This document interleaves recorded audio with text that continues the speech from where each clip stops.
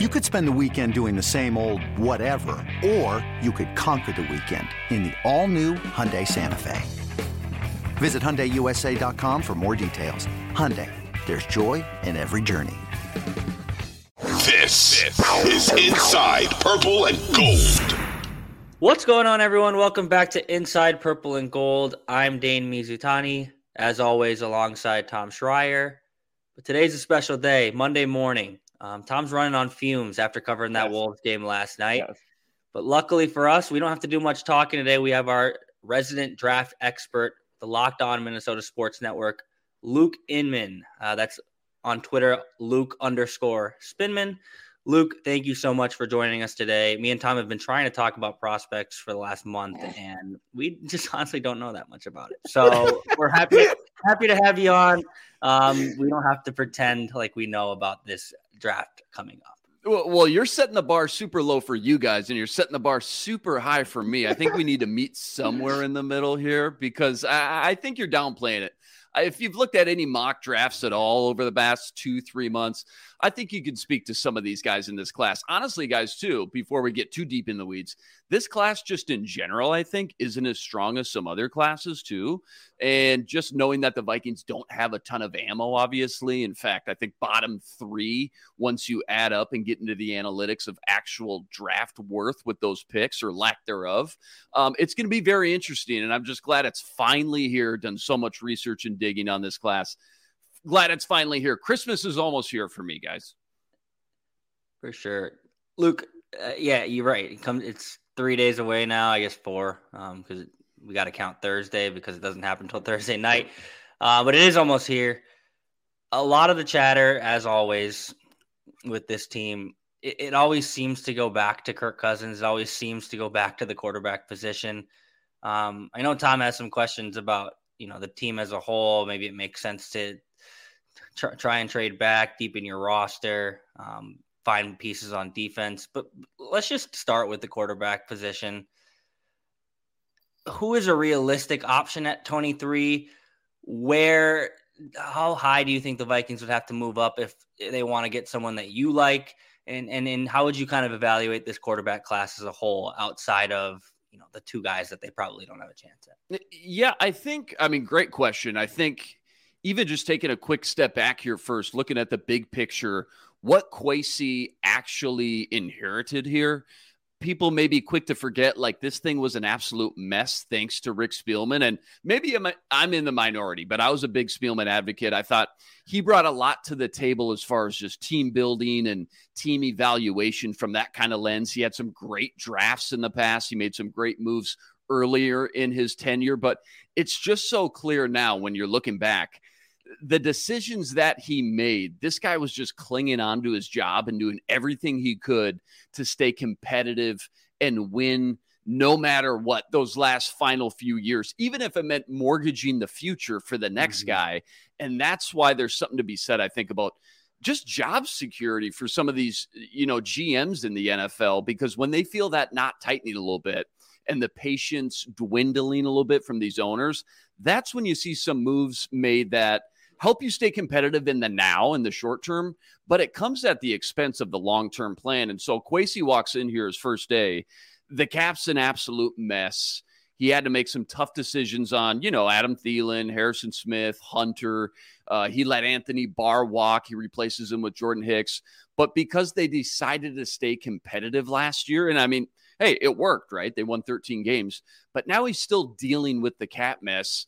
He hasn't really cleaned up yet. And I think he understands the blueprint in the NFL now. It's going to be really difficult, if not impossible, to keep rolling with Kirk Cousins' contract year after year if he ever wants to get out from under this cap mess and just be able to build a competitive team around the quarterback position. And plus, let's not forget, be able to extend guys like Justin Jefferson and Christian Darrisaw, TJ Hawkinson, and so on.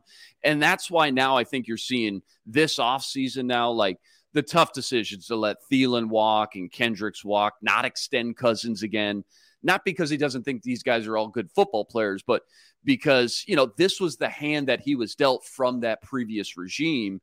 And now you're seeing him, I think in year 2, do everything he can to kind of hit the reset button once and for all. And I think he's actually done a really good job setting up the whole thing for actually 2024 and beyond. In fact, I think the latest projections that I saw a few weeks ago, they might be in top 10 as far as cap money goes next offseason, pending on what happens with Kirk Cousins. So he's not out of the woods yet. I think this is the year he kind of swallows some of these tough pills, though, and kind of takes it on the chin. They're dead last in cap space as it stands. Even today, they've got the third lowest draft capital in the league, like I mentioned, with no second. They're missing a day 3 pick as well. The first round pick is at the bottom half of the order. So I just think it's a really volatile offseason where we're in right now. And I think Kwesi understands that it's necessary to get to where he wants to go in year 3, year 4, year 5, and kind of build this Super Bowl window. Now, I think, when it comes to the Vikings specifically at 23, it's just so crystal clear, guys, that if you hit on a quarterback in the draft, you get to pay him that rookie salary for 5 years. It's such a huge advantage as opposed to paying, again, a slightly above average quarterback, but maybe not elite like Kirk Cousins, Derek Carr, Jared Goff, Daniel Jones just got the bag. What, he get $40 million, if not even more this season? So, being able to save all that extra money now as a GM, I got money to play with. I can build a championship team around that quarterback. Now I can pay JJ and Darisaw and TJ Hawkinson. I can get a few extra toys in free agency, just for example, and I can build hopefully that Super Bowl window, get hot and go on a little run. Obviously easier said than done. I get that. There's plenty of positives that Kirk Cousins brings to the table. For one, nobody talks about that. That guy doesn't miss games. The durability and just consistency week in and week out, I don't think you can put a price on that. So that's huge. But we also know he's a guy who he kind of needs his surroundings to look almost perfect at times for him to play up to this championship kind of Super Bowl level. And if I'm paying you $40 million every year, do I have money to build that ideal surroundings you need unless I hit on pretty much every one of my draft picks, which just, that's just not very realistic. So you're sitting at 23. Unless you trade up for one of the big four, Bryce Young, CJ Stroud, Anthony Richardson, Will Levis, I think they're all going to be off the board, honestly, which is why I think a guy like Hendon Hooker makes a lot of sense just logistically where they're picking. And I know a lot of people are split on him. And, I get it. He's coming off the ACL tear. He's a little bit older than most guys coming out. To be honest, about those two things, I don't really care that much as some people. Whoever you draft is going to sit behind Kirk for a year anyways. So that works out great for the ACL. No need to rush him back. And as far as the age thing goes, I mean, these quarterbacks now, they're playing into their late 30s anyways. So if I could tell you, you're going to get 12, 13 good years out of this new quarterback, I think most people are going to say yes to that scenario 10 out of 10 times. I mean, are you concerned about the system he played in? Like the Tennessee system is different. Yeah, no, I know that's always the go-to for sure. And I just think, yes, for sure. Is it a gimmicky offense on paper? Absolutely. I agree with that entirely. A lot of one route reads, for example. You watch some tape. I was watching some tape of the 2 wide receivers who are highly coveted prospects. Jalen Hyatt, maybe a first-round guy. Cedric Tillman, his teammate, probably a day 2 guy, but 2 really good receivers. You watch some of their tape. 30% of the plays, they're not even running routes. They're just a decoy. But I think from just a quarterback evaluation standpoint, you still got to go out there and do it. You still got to go out there and make these throws against the guys that you're going to be playing in the NFL on Sundays. And I think Josh Heupel's offense asks for a lot more from his quarterbacks than people think. And, you look back at some of Hendon Hooker's games, that dude threw 5 touchdowns against the number 1 defense in the country. I mean, he shredded Nick Saban, the best defensive mind in the nation, for 4 quarters with about, that defense has about 4 or 5 all consensus All-Americans, including Will Anderson, who, if you go back and watch that tape, Will Anderson was in Hendon Hooker's lap almost every other drop back. And so he still got the job done. 58-5 touchdown to interception ratio in the SEC. Like, if he was doing it in the MAC conference, you know what I'm saying? Or a D2 school. Totally. I get it. This is the SEC. And he was the Heisman front runner too, before he tore his ACL. I just don't think that's a day 3 kind of guy. I think just given where the Vikings are at, picking at 23, options are limited. You either kind of have to give up a king's ransom, move up into the top 10, or you just kind of play your cards as they are, play what you got dealt. And I think Hendon Hooker should still be there. There is a little gauntlet and some rumors. I was talking to Jeff Risdon, a Lions insider. He thinks Detroit at 18 might be a very plausible option for Hendon Hooker as well. So he may not even be there. But I think the fact, because of the age, because of the ACL, I think you're lucky to even be talking about him in this range anyways, in this vicinity. And the other thing, too, nobody really talks about, maybe it's because of the ACL. He can run. He's far more athletic than people want to talk about, too. Again, I don't know if it's just because of the ACL. People are kind of taking that part of his game out of the equation now. But ACL tears, I mean, yeah, it's not nothing, but it's not what they used to be 20 years ago either. Some of those guys come back even stronger now. So once he's healthy and back on the field, I think people are going to be impressed with how well he can create with his legs, which is just kind of a bonus too. So yeah, you got to worry about teams like Detroit at 18. They brought him in for a team interview. I'm hearing a lot of chatter about that connection, just connecting some dots. You got Tampa Bay at 19, Seattle at 20 with their second pick. Or what if, there's some wild card scenarios here, and this is what makes the draft so fun. What if the Ravens end up trading Lamar Jackson? I mean, they're picking right before you at 22. So I just think you're in the danger zone there right before you get on the clock. And the last thing, and I kind of want your guys' opinion on this too. If the plan is to be competitive again next season, which it is, you brought back Kirk, you bring in Brian Flores, etc. Say you win 7, 8, 9 games again, which they will. You'll be in the exact same position next draft where no one super special is just going to fall in your lap in the late teens, early 20s. So now, again, you're going to have to trade up inside the top 5. And for who? The third or fourth best quarterback again? Because Caleb Williams from USC, Heisman winner, Drake May from North Carolina, forbidding something fluky happens, are both going to go number 1 and number 2, bang, bang. They're that good. So they're long gone. They're not even an option. So I just think it's going to be really tough, again, to get one of the top 3 or 4 quarterbacks this year, but also next year too. So eventually, I think Kwesi's just got to bite the bullet. Who does KOC love is the big question. See, I mean, I think the question is, right, you can maybe get the Arizona pick, right? But that's literally like you're not drafting. I mean, you have to be convinced that this draft is as bad as you kind of said in the beginning here. Also, Brian Flores probably goes something like a 6th-round safety. You know what I mean? Right. Like, he's gonna walk into OTAs and look around and going, who? Oh, Kendricks has got. Oh, okay. What's this guy's name? Like, that's my starting nickel corner. What's going on? I mean, the other thing is, I place a call to Houston. Like, I don't know what Houston's doing. Like, isn't the Patriots chaplain or something running that team? Like, dude, yeah, it's wild, man. And Houston has so much ammo too. I just don't get it. If they had one great draft, especially with all this ammo, you look what Seattle did last year. Yeah. Killed the draft. The New York Jets crushed their draft. And you look at the NFL now, there's such parity.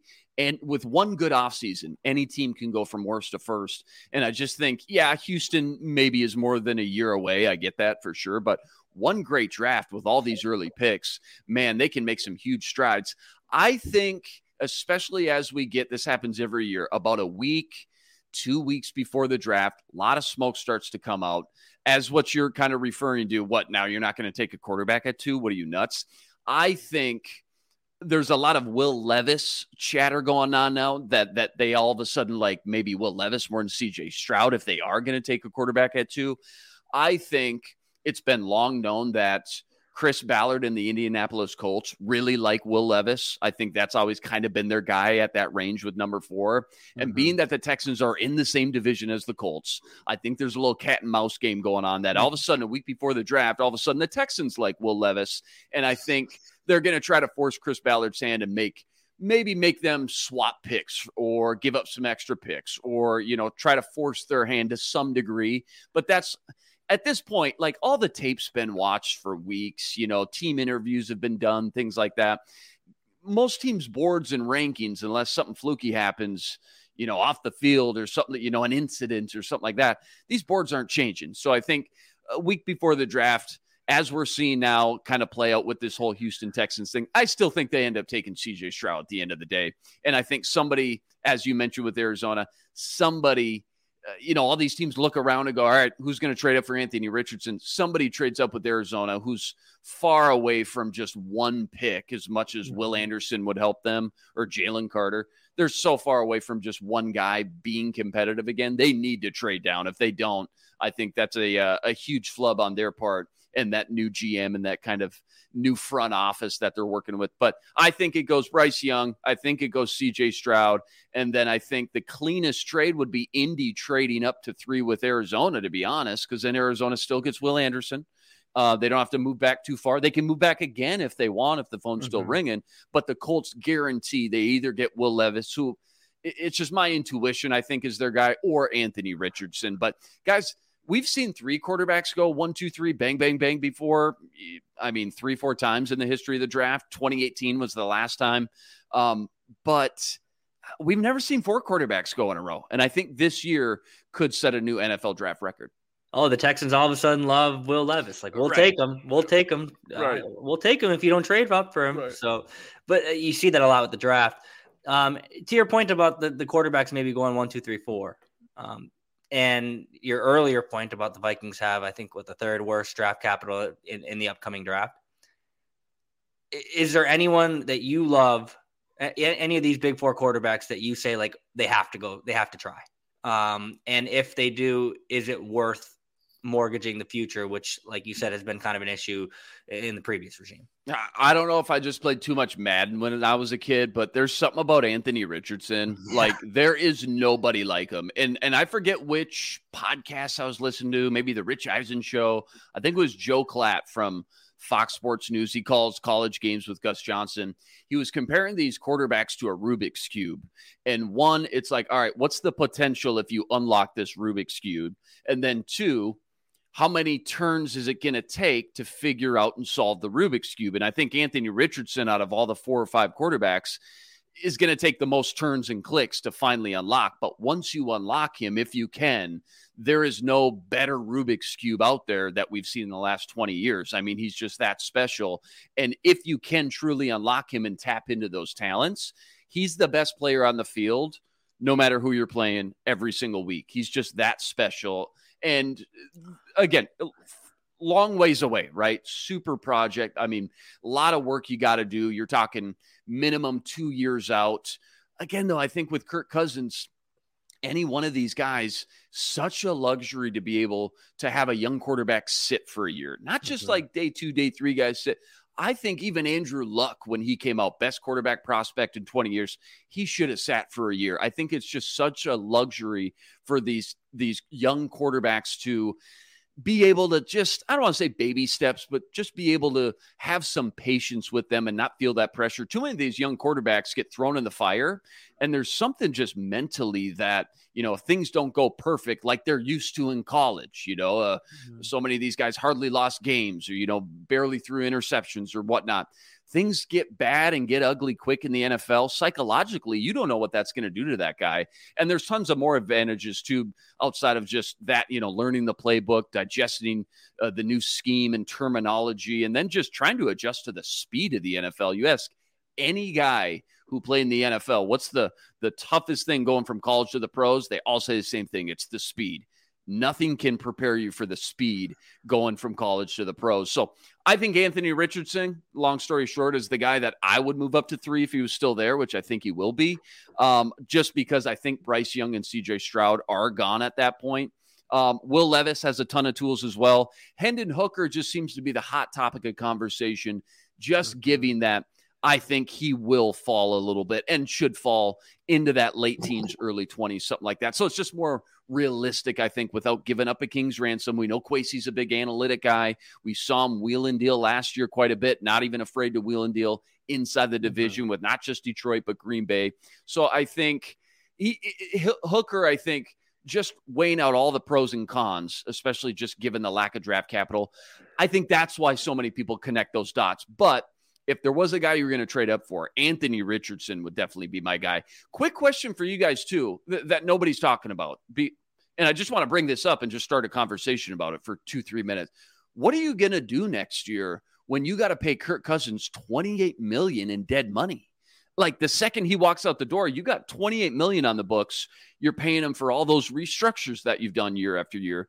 So what other choice do you really even have but to draft a rookie quarterback? Honestly, I don't see how they can literally afford anything else. Honestly, I know, the cap is a myth and there's things they can bend and whatnot, but outside of that, you still got to extend JJ and Hawkinson and Darisaw. Like, I don't know if there is any other options, guys. So I don't know if it's so much about will they or won't they. I think that's kind of a moot point at this point. All the decisions and moves they've made, specifically the things they've done with Kirk Cousins' contract, because of all those moves, they almost have to roll with a quarterback on a rookie deal next year. And they know that. So it may not be a matter of, again, when, but if. The question is, I think, do they grab a guy now and let him sit, or do they wait until 2024 and kind of throw him in the fire like we were just talking about? Because I'm fine with Hendon Hooker at 23. They may not be. It depends on who KOC likes.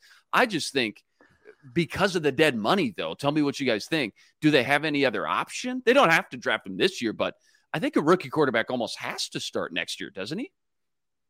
Yeah, that's a good point because, I mean, you look at when you're paying a guy – assuming they don't re-up with Kirk Cousins, I guess that's the only way that a rookie quarterback doesn't start is that they say, Kirk was good this year. We'll kick the can down the road again and again and again. And then eventually you're going to run into this problem. By the way, you're also going to run into cap issues if you have to extend Kirk Cousins again. Right. But yeah, if Kirk Cousins' contract runs out, you're paying $28 million to him to basically go somewhere else. It has to be a rookie quarterback. And I think when you heard Kevin O'Connell talk last week, you heard Kwesi Adofo-Mensah talk last week, they hinted at like, yeah, we would love for a guy to sit a year under a veteran quarterback. That was basically their way of, I think, saying, look, if there's a quarterback we love in this draft, we would love to take him in the first round, if that's where it is, have him sit a year under Kirk, and then we'll take advantage of that rookie contract money,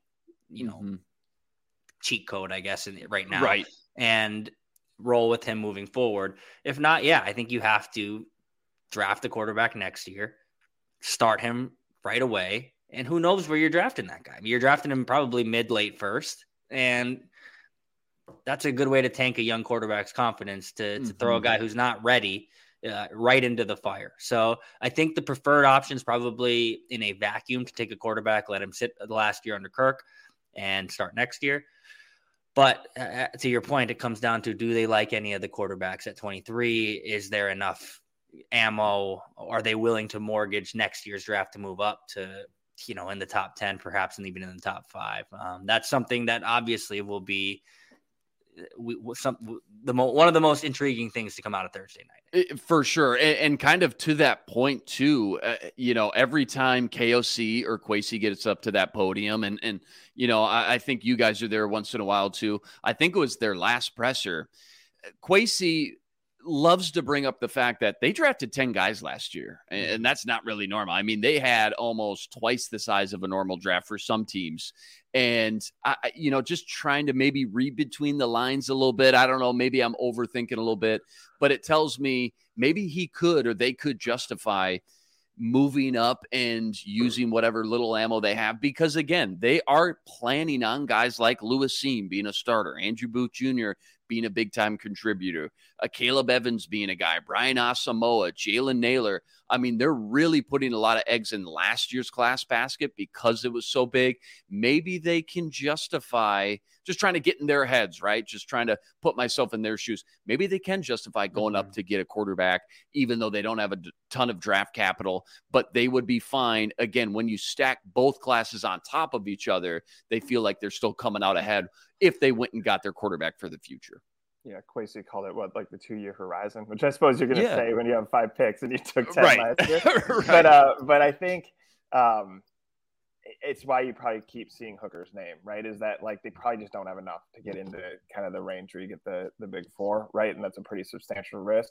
And it's maybe a way to kind of serve two masters, right? On one side, if Hooker pans out, you get the rookie contract through his prime, which is pretty rare, right? That was, like through 26, 27, 28. And still have some draft capital. I'm assuming, again, you're moving down with some of these picks, but to fill out the defense, because as much as I think it's easy to pin it all on Donatell, and Donatell certainly was not the best hire, I don't think it's as simple as like, here's Brian Flores. Everyone's going to stay healthy. He'll get the most out of these guys. We'd love to see it with Booth, but he dropped because of the injury concerns. Scene had a pretty serious injury, right?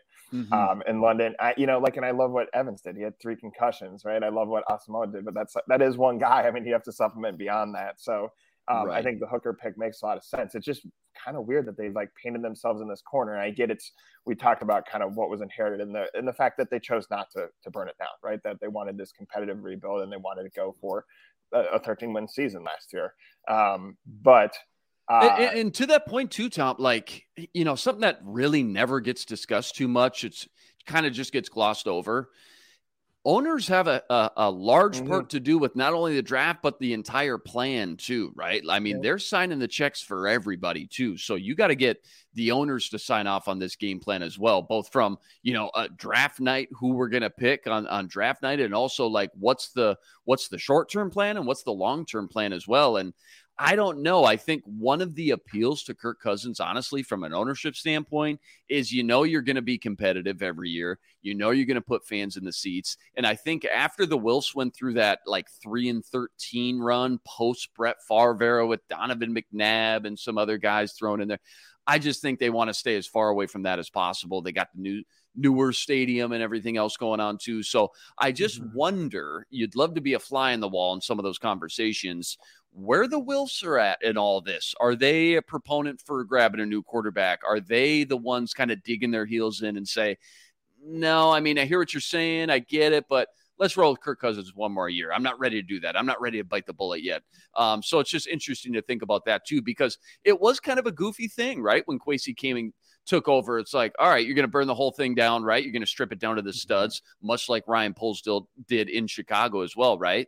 No, not really the case. Kind of one foot in each bucket, the competitive rebuild, as they dubbed it. And, again, it worked out. Phenomenal. 13-4 seasons, some phenomenal games in there, super dramatic. But it's almost like you got to commit at some point and just push your chips all in to one kind of path or off-season blueprint, if you will, or strategy. And it just seems like, we'll know a lot more after this draft, whether they go get a quarterback or end up trading back, for example, where their kind of psyche and mindset is at for the future, I think, after draft weekend. What if they go defense heavy in this draft, Luke? Is there enough? We're talking probably, in this case, you're maybe moving that first round pick, or at least you're certainly trading down as you get deeper in the draft. Are there enough guys that if you kind of have enough ammo, if you have enough darts, right, that you could start to fill out the defense? Or do you think that this draft is just not strong enough that it's not worth trying to kind of fill out a defense in one draft, essentially? Yeah, every draft class is unique and special. Some people call it a snowflake, right? They're all a little bit different. They got their strengths and weaknesses. Last year's class had no quarterbacks. Kenny Pickett was the only guy in the first round. This year, we're getting all the quarterbacks, maybe 5 in the first round, plus a handful of solid day 3 developmental guys, Stetson Bennett from Georgia, Dorian Thompson from UCLA, tons of them. Defensively, again, last year's cornerback class was outstanding. This year's cornerback class, maybe even better, which is wild to say. When you look at, if you go back and actually pull up last year's class and look at the cornerbacks that were drafted after 1 year, how many outstanding cornerbacks were there? This class may be even better. The other 2 strengths are at tight end and running back. Both positions just stacked to the gills. Unfortunately, Vikings really don't need any running backs or any tight ends as well right now. So cornerbacks, definitely a strength. You get to linebacker and defensive tackle, pretty weak, man. I'm not going to lie. Unless you get one of those top tier guys, it just gets thin pretty quick. Not guys that I would feel comfortable drafting, in round 3, 4, or 5 and feeling comfortable that guy's going to be a starter this year or at least play significant time. Not a ton of those guys. Now, Brian Asamoah surprised me. So, never say never, and you never know until 2-3 years down the road. But cornerback is definitely the strong suit. Now, 2 ways to look at it. Do you want to grab, the best of the best at the top, or do you want to take advantage of the value later on? Guys in round 4 or 5 that maybe any other year, I'd have to use a 2nd or 3rd round pick on. So now I'm getting great value. Kind of the chicken and the egg, though, honestly. Like, do you build up the trenches like we were always taught for so many years, first and foremost? Because remember, a good trench play, good pass rush, for example, that can make any cornerback look a lot better than they are when they only have to cover for 3 seconds every play.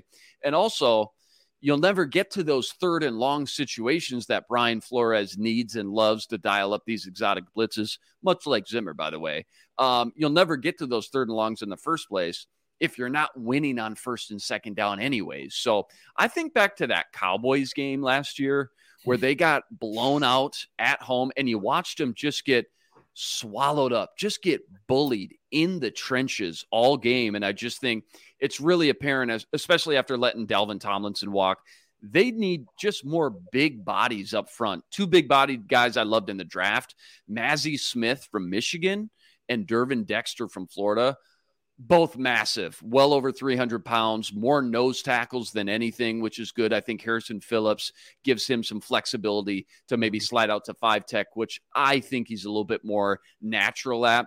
And both those guys I mentioned, Mazi Smith and Dervin Dexter from Florida, explosive. Great first quick step for how big they are. They can really penetrate and get into the backfield. I know it's not a fun, sexy position. These guys get overlooked a lot. They drop a lot farther than they should sometimes.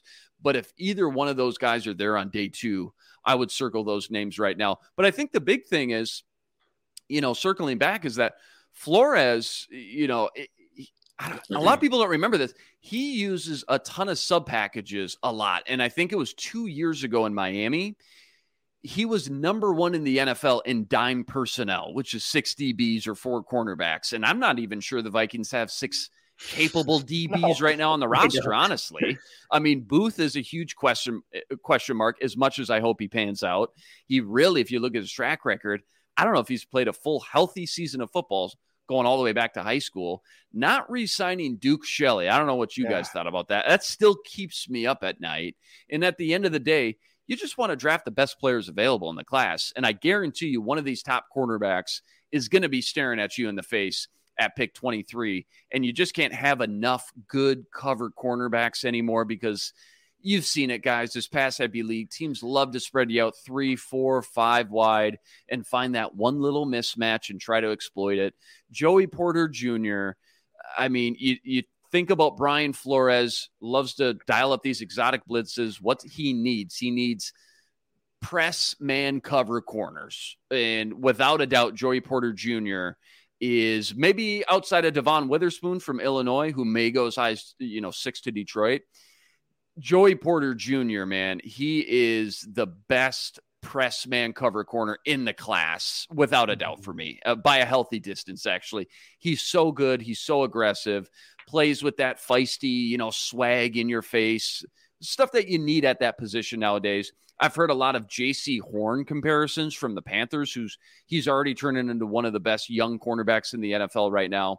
And I think he's even more fluid and more smooth, just as far as his skill set goes, than J.C. Horn was coming out just 2 years ago. He went in the top 10 2 years ago. So I think if they don't go quarterback, right, if we just take that out of the conversation and off the table for a second, I think Joey Porter Jr. is the dream.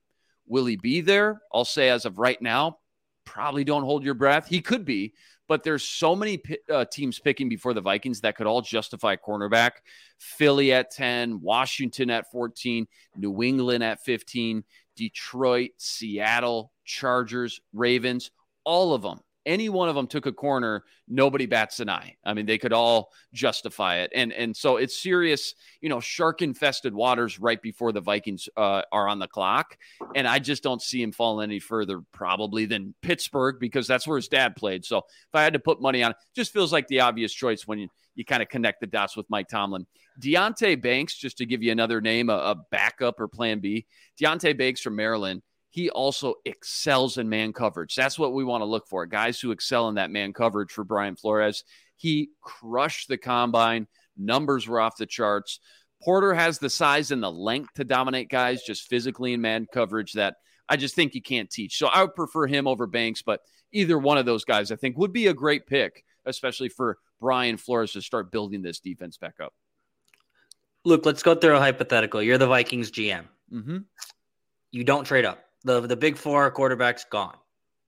You're sitting there at 23. Hendon Hooker's there. Your cornerbacks are there. That you talked about the deepness of this draft.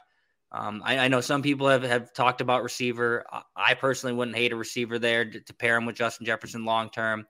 What are you doing? Like, what are you taking at 23, knowing, the forecast of this team, 2-3 years down the road, the idea that you probably need a rookie quarterback to start next year, the same idea that your cornerback depth in the room currently is probably limited. Where do you land on what would you do at 23 if you're not moving up, if those four guys are gone? Yeah, great question. And, honestly, too, probably first thing I'm doing, I'm picking up the phone. If there's multiple guys that I like at cornerback and wideout and Hendon Hooker's there, and think about it, if 4 quarterbacks just went, that's 4 less quarterback needy teams that are not a threat anymore, too. So maybe I feel a little bit of wiggle room here where I'm also, if I'm trading back, I'm talking about trading behind teams that were just in the playoffs, i.e. probably means they have a good quarterback. Jags with Trevor Lawrence, Daniel Jones and the Giants, Chiefs, Bills, Cowboys, Dak Prescott. So now there's not so much of a threat there as well. First thing I'm doing is picking up the phone. One of the reasons I actually personally, maybe in the minority, I love Rick Spielman. He'd stockpile those lottery tickets, right? They're just scratch offs. I mean, as much tape as we watch and evaluation we do and get into the combine, do the mock drafts, nobody really knows, man. Honestly, at the end of the day, I think it's more about team fit and where some of these guys end up more than it is about the actual player and their talent. I'm trying to trade back. I'm trying to stockpile as much as I can get.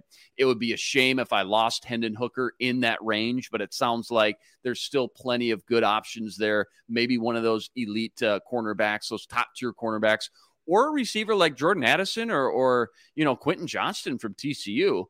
I don't think anybody should be mad or disappointed with a pick like that either. But if I can't get a deal done and I have to hand in the card, quarterback, you guys, is just too important of a position. They obviously didn't extend Kirk Cousins for a reason here. They got to bite the bullet on that dead cap at some point. Sure, like you said, they can keep kicking the can down the road. I just don't think it's what Kwesi wants to do. I think Kwesi's too smart. He knows that's just not in the big scheme, the big picture, just a wise decision. So I would rather get that guy in here now. I would roll the dice and take a gamble. And if you don't get Hooker, who are you going to get? Because there's such a massive drop-off from him to the next guy. A lot of people think it's Tanner McKee from Stanford. And again, I've said this before. If he doesn't have the ACL and he's, say, 22 instead of 25, I think he's being mocked in the top 10. Again, Heisman front runner before he got hurt. So I'm handing in the card. I'm rolling the dice on Hendon Hooker. And I'm not saying it's not a big deal. Like, yeah, we're invested now for the next 3, maybe 4 years with this guy. But it's not like you can't draft another guy in 2-3 years if it's not working out, is my point. I mean, you're not overly committed. You're using the 23rd overall pick. You didn't trade up and give up a king's ransom or mortgage the future for this guy. It's like, any other late first round pick that Mike Zimmer and Rick Spielman had that didn't pan out, Laquan Treadwell or, some other guys in the mix too. So I'm rolling the dice on the quarterback. Too important of a position. I want to reset my salary cap and finally have some money to play with and be able to at least at minimum retain my core nucleus of young guys, J.J. Hawkinson and Christian Darrisaw. It's a good point. Like, if it doesn't work out, God forbid, you just try again. End of the world. Well, right. And I mean, not what you want, obviously. Of course you want to hit on the guy, but I just think people are tying this quarterback pick, if they do pick a quarterback, with Kwesi's job and KOC's job. And I just think it's way too early for that. I mean, if it doesn't pan out, a lot of different factors why guys don't pan out. I just don't think it's the end of the world. Again, especially on a rookie contract, 23rd pick. If we're talking top 2, top 3, top 5. Yeah, that's a little bit different. You're under the magnifying glass much more. But 23rd pick, I think he can roll the dice on a guy and not feel like it's the end of the world in 3 years if you look back and it didn't pan out. You can always try again. For sure. Luke, I know you got another pod. We appreciate you coming on. One quick question. Draft crush, who is it? And within, quick, brief 2-3 sentences, why? Who is your draft crush that maybe not someone who's going to go in the first round, not someone, maybe someone who's flying on the radar? Who's someone that in your grinding of the tape you've fallen in love with? that we should keep an eye on. Yeah, I already mentioned like draft crush. Go get your guys. Joey Porter Jr. Julius Brents is probably my favorite. Go get your guys or draft crush for cornerback. But I'll give you a deep sleeper, super deep class of wideouts in that second and third tier. Charlie Jones from Purdue. He was a transfer from Iowa. Didn't have a great quarterback at Iowa. Stayed in the Big Ten. Wanted to play with Aiden O'Connell. He'll get drafted on day 3. He can really sling it. This guy ends up with the most receptions in the entire country with 110, and nobody's talking about him. Over 110 catches, which is just absurd. At the college level, 110 catches is just wild. Second most receiving yards in the country and 5th most TDs with 12. I think he's one of the best kept secrets in the class, and if he's there in round 3 and you haven't drafted a wide receiver already, I would love to see him inside a KOC offense. And honestly, it's such a deep class. Jones being, this guy's a 6-year senior. He's 5'11", $175. He doesn't necessarily pop off at the, at the combine and the measurables and numbers. I'm sure you could find this guy on, for sure day 3, but I'm even willing to say late day 3, maybe 5th, 6th, 7th round, somewhere in there. That would be my favorite draft crush in that range, especially if they haven't drafted a receiver yet. Charlie Jones from Purdue. Love him. Awesome. Well, that's all we got for today. We want to thank Luke Inman for joining us. You can follow him on Twitter, Luke_Spinman. That's, great information. Like he said, it feels like Christmas, 3 days away, 4 days away. We'll be back later this week to kind of talk about the draft, heading into it, and then obviously reacting to the pick after it. Luke, want to thank you so much for joining us again. I know you got another podcast to get to. We will let you get out of here. For Luke Spinman, Tom Schreier, I'm Dane Mizutani. We will see you next time.